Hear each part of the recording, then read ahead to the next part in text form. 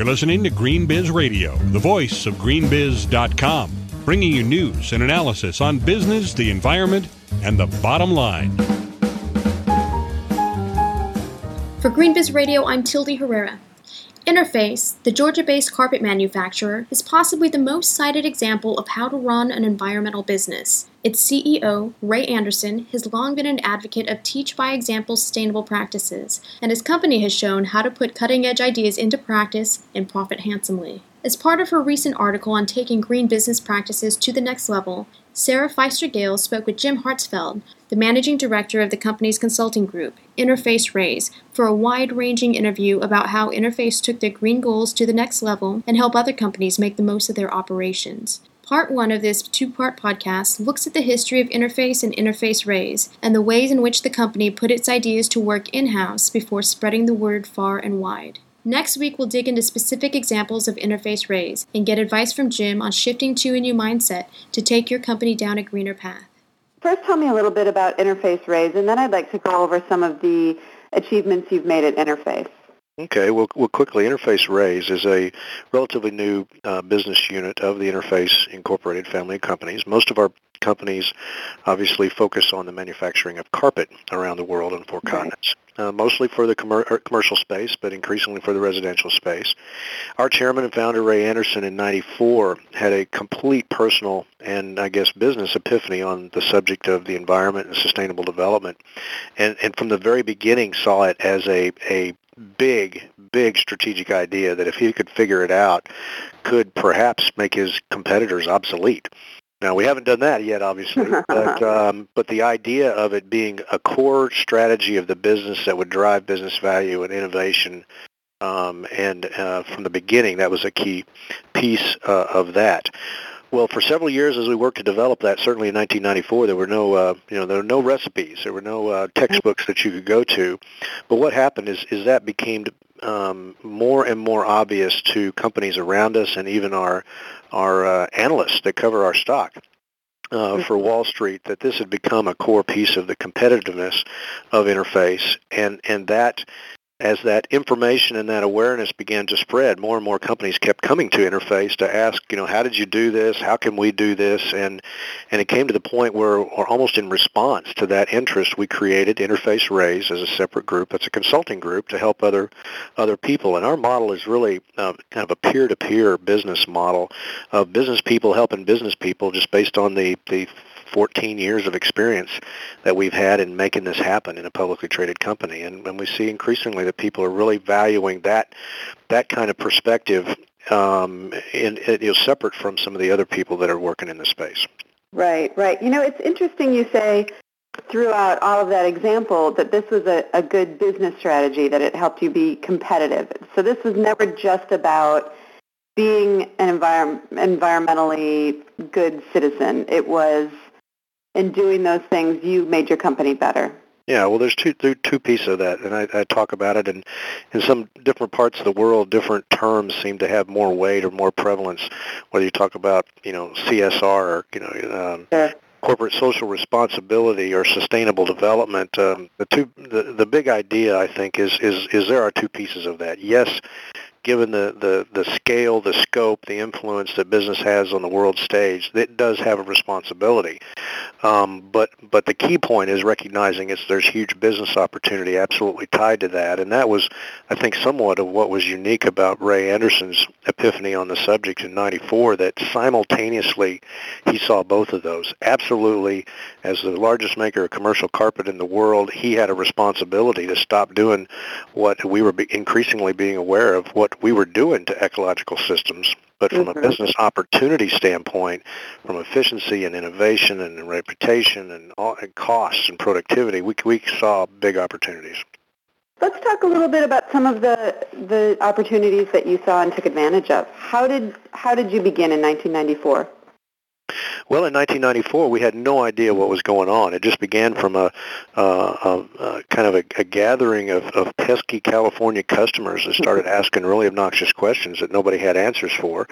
I just happened to have joined the company from DuPont And I think being the new kid on the block, I got the weird project. How do we create answers to these customers? And that's something that was always just deeply rooted in Ray Anderson. He remembers founding a company, building a factory, having raw materials in the warehouse, people trained, everything ready to go, and not one order on the books. So when you have that experience absolutely driven into the core of who you are, you listen to your customers. They are very, very important.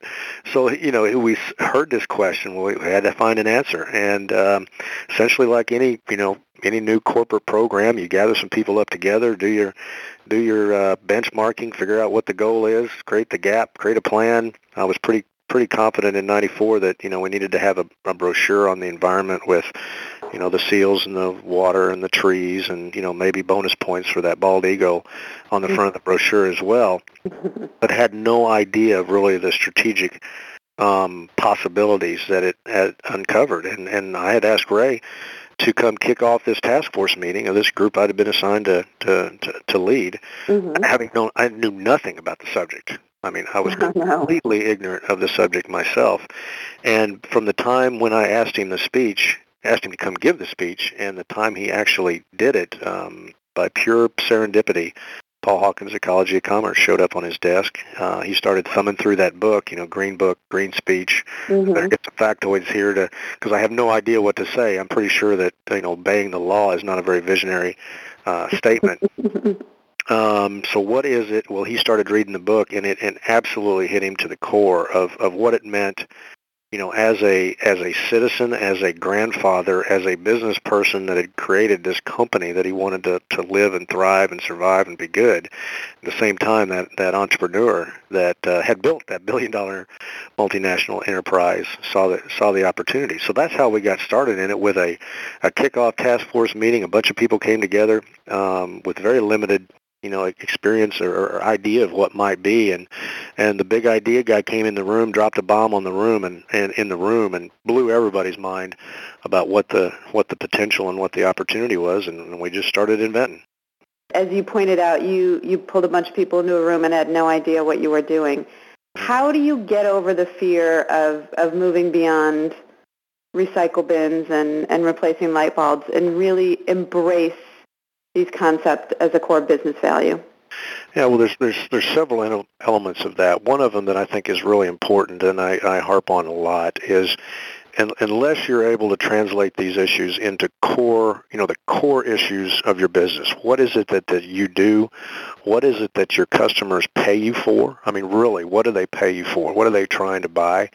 If you don't connect sustainable development or environment or CSR or whatever title you put on it, if you don't connect those right into that core, it's always going to be an afterthought. And how much energy can you get wrapped around something that always, you just know it's not the core of what you do, and you can get to it when you get some of the get all the other important stuff done. So that's one of the key hurdles to me, is translating this stuff in a way that is inseparable from who you are. How did you do that at Interface? Well, in our case, Ray, from the very beginning, as a part of that epiphany, saw the in his gut. He saw the potential of that to affect every part of the business that ends up adding up into earnings per share and and valuation of our stock. From he obviously, as everybody sees now, the possibility of it improving your brand and reputation. But he quickly saw how efficient nature was and thought that there were ways of making the company much, much, much more efficient, saving money instead of the old, particularly in the green building world. I can't possibly afford to build a green building. It's going to cost 25 or 40 or 50% more. Well, he saw that early on as didn't know how to do it. None of us knew how to do it. But the plausibility that this could radically improve our efficiency. So in Interface's case, from the very beginning, he was the visionary guy that made that linkage. Can you give me some examples then of how that translated into actual initiatives? Oh, certainly. One of the very first things we did is we realized that we were just trying to figure out the big questions. So we didn't even have the big answers because we didn't even know the questions really at the very beginning. But one of our early mantras was just do something. Right. Just do something. we know that the goal is way, way, way out over the horizon, generally north by northwest. So start rolling that way. You can't go wrong. We're so early in the journey, but do something today and do something else tomorrow and tomorrow and tomorrow, and just keep going. We started early on the general concept of waste. Started looking at literally everything that we bought, we paid for, that the customer wasn't willing to pay us for. Okay. Define that as waste, and that becomes scrap and energy and particularly fossil fuels, and started focusing on those. And by beginning there, we created savings early on that has paid for this. This has been a money-making enterprise for Interface from the very, very beginning. Now we have saved, and we have an accounting process we call Quest that measures and standardizes costs, and we believe that we have saved $372 million by applying these lenses of sustainability to what we were already the number one manufacturer of these kind of products in the world, so I thought we were doing a pretty doggone good job then, and we've saved an additional $372 million. Tell me a little bit more about Quest. Quest is actually it's an acronym, and you can tell it was invented by committee, but it's quality utilizing employee suggestions and teamwork. But it ended up being very meaningful to us. It's how do you combine this idea of quality and waste and individual participation? So how do you get people educated on the issues of the environment and waste and how they can conserve? Provide them metrics to show what their contribution is to it, and an engagement process that people can actually get engaged, get involved, and maybe even get some small financial incentives around this. So Quest really brought this idea of everyone can play a role in the company, and the thousands and thousands of small steps that individual people do in terms of saving energy, saving materials. That all adds up, and we think is maybe half of that savings was just those, maybe now, tens of thousands of small activities that people have taken, and the other half are, getting the engineers and the scientists and thinking about how do they fundamentally change the big, pieces of the technologies and the processes that we use. So it was a pretty broad scale approach that sought to, as I said, to measure everything that we paid for that the customer wasn't willing to pay for, and define that as waste, and sought out to completely eliminate that, and we've eliminated 50% of that in 10 years. So you got started, you got everybody excited and going in the same direction. How did you at Interface, and how do you at any company take it again to that next level? How do you go from the small steps to, as you said, half of it is the big picture things, getting engineers involved and changing the business strategy? Yeah. What does it take?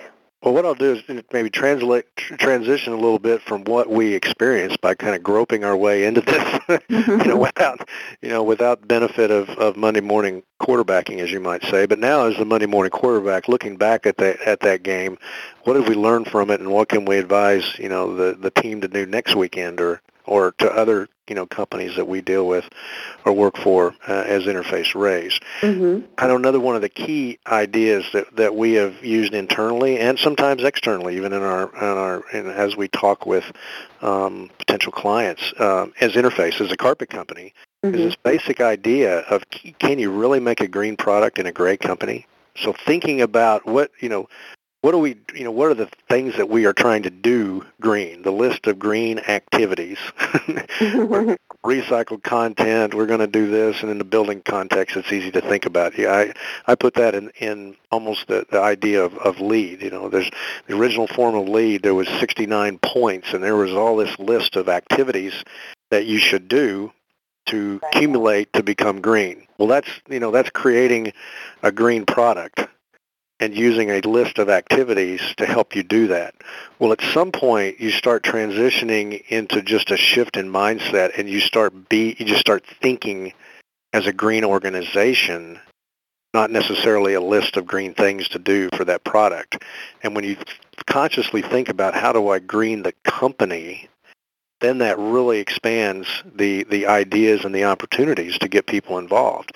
And as people get educated and their mindset starts shifting, then that's when the big ideas come out of that, the big opportunities for either savings or new products or new ideas that can drive revenue. So one of the big ideas is get people away from thinking about, the individual product and what are the green things I can do to that product, and how do I start thinking as an organization in this way. You've been listening to Green Biz Radio. For the latest daily news on business, the environment, and the bottom line, and to sign up for our free newsletters, visit greenbiz.com.